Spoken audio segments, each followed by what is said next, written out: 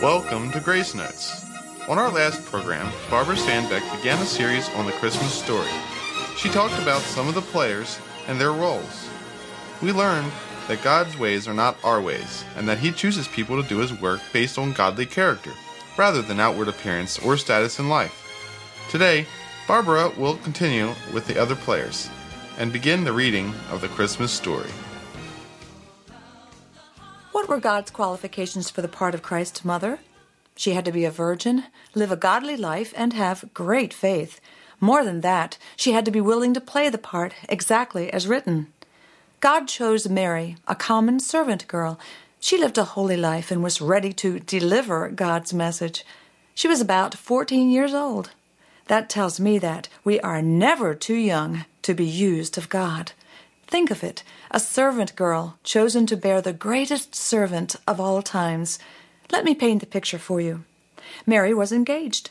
In those days, it was almost like being married, though without the physical union. In fact, if you wanted out, a decree of divorcement had to be issued. Though Mary was poor, she probably was still planning a festive wedding. It was an exciting time. Now, an angel appeared and said she would be with child. What could this mean for her? Public disgrace? Joseph might leave her. She asked, "How could this be when I am a virgin?" She questioned to understand, not to challenge God. The angel explained that the Holy Spirit would overshadow her, and she would conceive and bear the Messiah. What was her response? She said, "I am the Lord's servant. May it be to me as you have said." Do we challenge God with the questions we ask? True faith does not demand all the details. God had the angel tell her only what she needed to know and gave her grace for the moment. That was best for her, and it's best for us too. Really now, if we knew all the details about the future, we either wouldn't want to wait or we couldn't bear it. Could Mary have handled knowing what she was going to have to go through? I think not. Even the events of the birth must have been confusing to her as she pondered. Mary, did you know that your baby boy would one day walk on water? Mary, did you know that your baby boy will save our sons and daughters? Did you know that your baby boy has come to make you new? This child that you delivered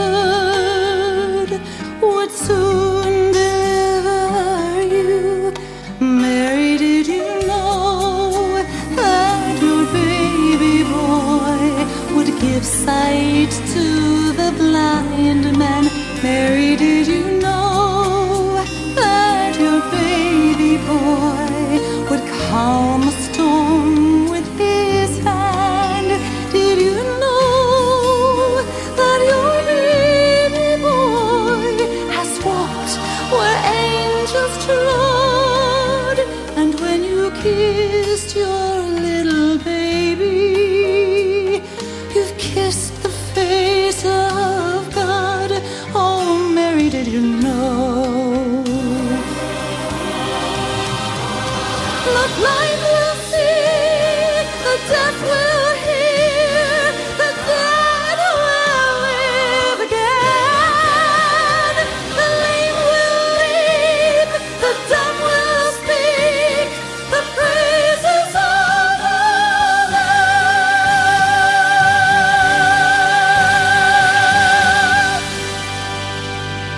Oh, Mary, did you know that your baby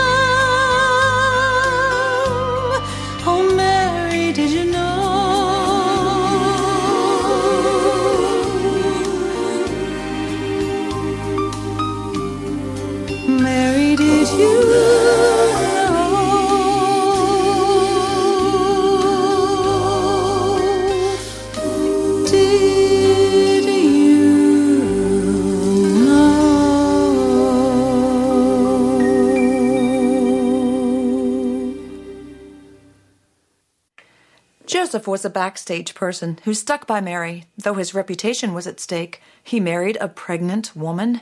He sacrificed, too, in that he had no union with her until Christ was born. God needs more supportive, behind-the-scenes people in his service. So the time came for the story to unfold. Let's read it from Luke chapter 2. And it came to pass in those days that there went out a decree from Caesar Augustus that all the world should be taxed. And this taxing was first made when Cyrenius was governor of Syria. And all went to be taxed, every one into his own city. And Joseph also went up from Galilee, out of the city of Nazareth, into Judea, unto the city of David, which is called Bethlehem, because he was of the house and lineage of David, to be taxed with Mary, his espoused wife, being great with child. And so it was that while they were there, the days were accomplished that she should be delivered. Mary's task was hard enough, but it was complicated by the fact that she had to travel at full term on a donkey some 90 miles, at least a 3-day journey. Now, any woman who's been pregnant knows how uncomfortable riding on anything can be at that stage, much less on a donkey. She was taxed in more ways than one. And she didn't have the comforts of a sanitary delivery room, sedation to ease the pain, or a midwife to help her deliver, as was the custom. Worst of all, she had no mom to tell her how to handle a new baby. Now here's the setting. They were in Bethlehem, no big-name town, just an obscure village in the middle of nowhere. It wasn't a pretty scene either, like the porcelain figurines portray. The Ramada Inns were full, and so were the budget inns, so they were relegated to what early tradition says was a cave, used as a stable. It was probably warm, though. Cattle were often kept inside in cold weather, so the heat from the animals would have made it so. But though animals are great company, they don't always smell very good. I know, I had a horse. The scripture continues, "And she brought forth her firstborn son, and wrapped him in swaddling clothes, and laid him in a manger, because there was no room for them in the inn." No newborn outfit for her special child. They wrapped him in bands of cloth, a practice thought to make the bones stronger. I've also read that these types of cloths were used to wrap the dead in. Interesting. Did his crib have a soft mattress and a matching bumper pad to cushion his fragile head? No, they laid him on hay in a manger, which was a feeding trough, frequently hewn out of the cave wall. Interesting. Jesus, the bread of life, spent his first night on earth in a feeding trough. What was it like for the God of all creation to become a helpless baby in the arms of a young woman? There was no fanfare for the God of creation, just a quiet night, but a night that changed all of time. What a night it must have been. What a child he must have been.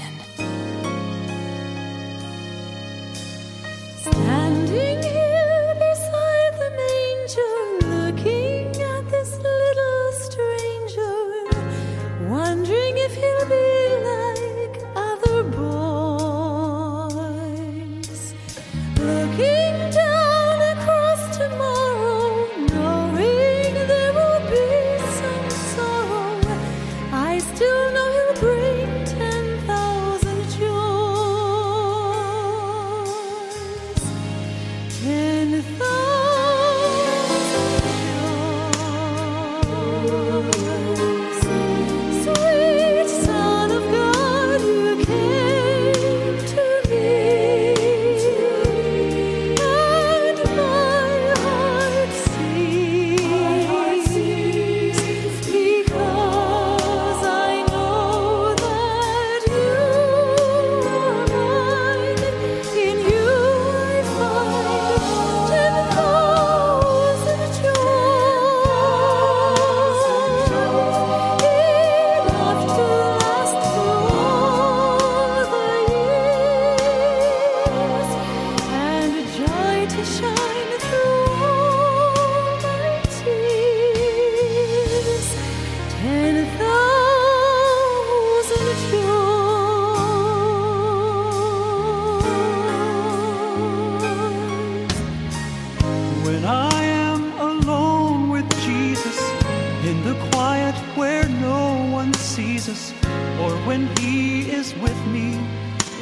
life's noise.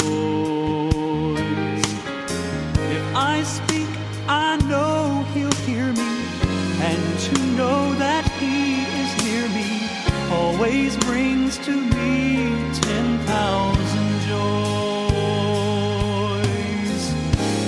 10,000 joys.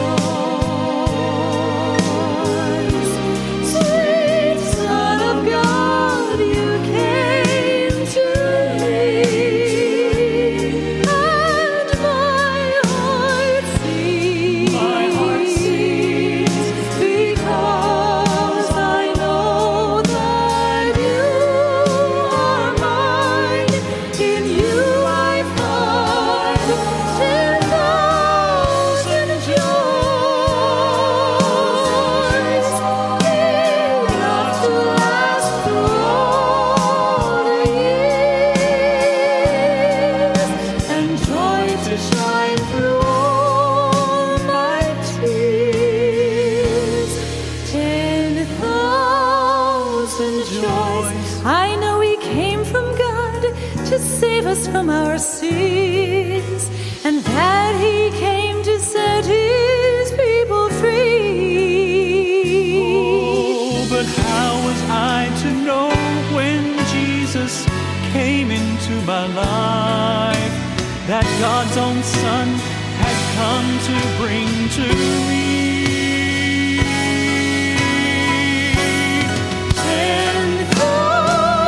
10,000 joys. Sweet Son of God, you came to me, and my heart sings. Because I know that you are mine. In you I find 10,000 joys, enough to last through all the years, and joy to shine through all my tears. 10,000 joys to last my years. 10,000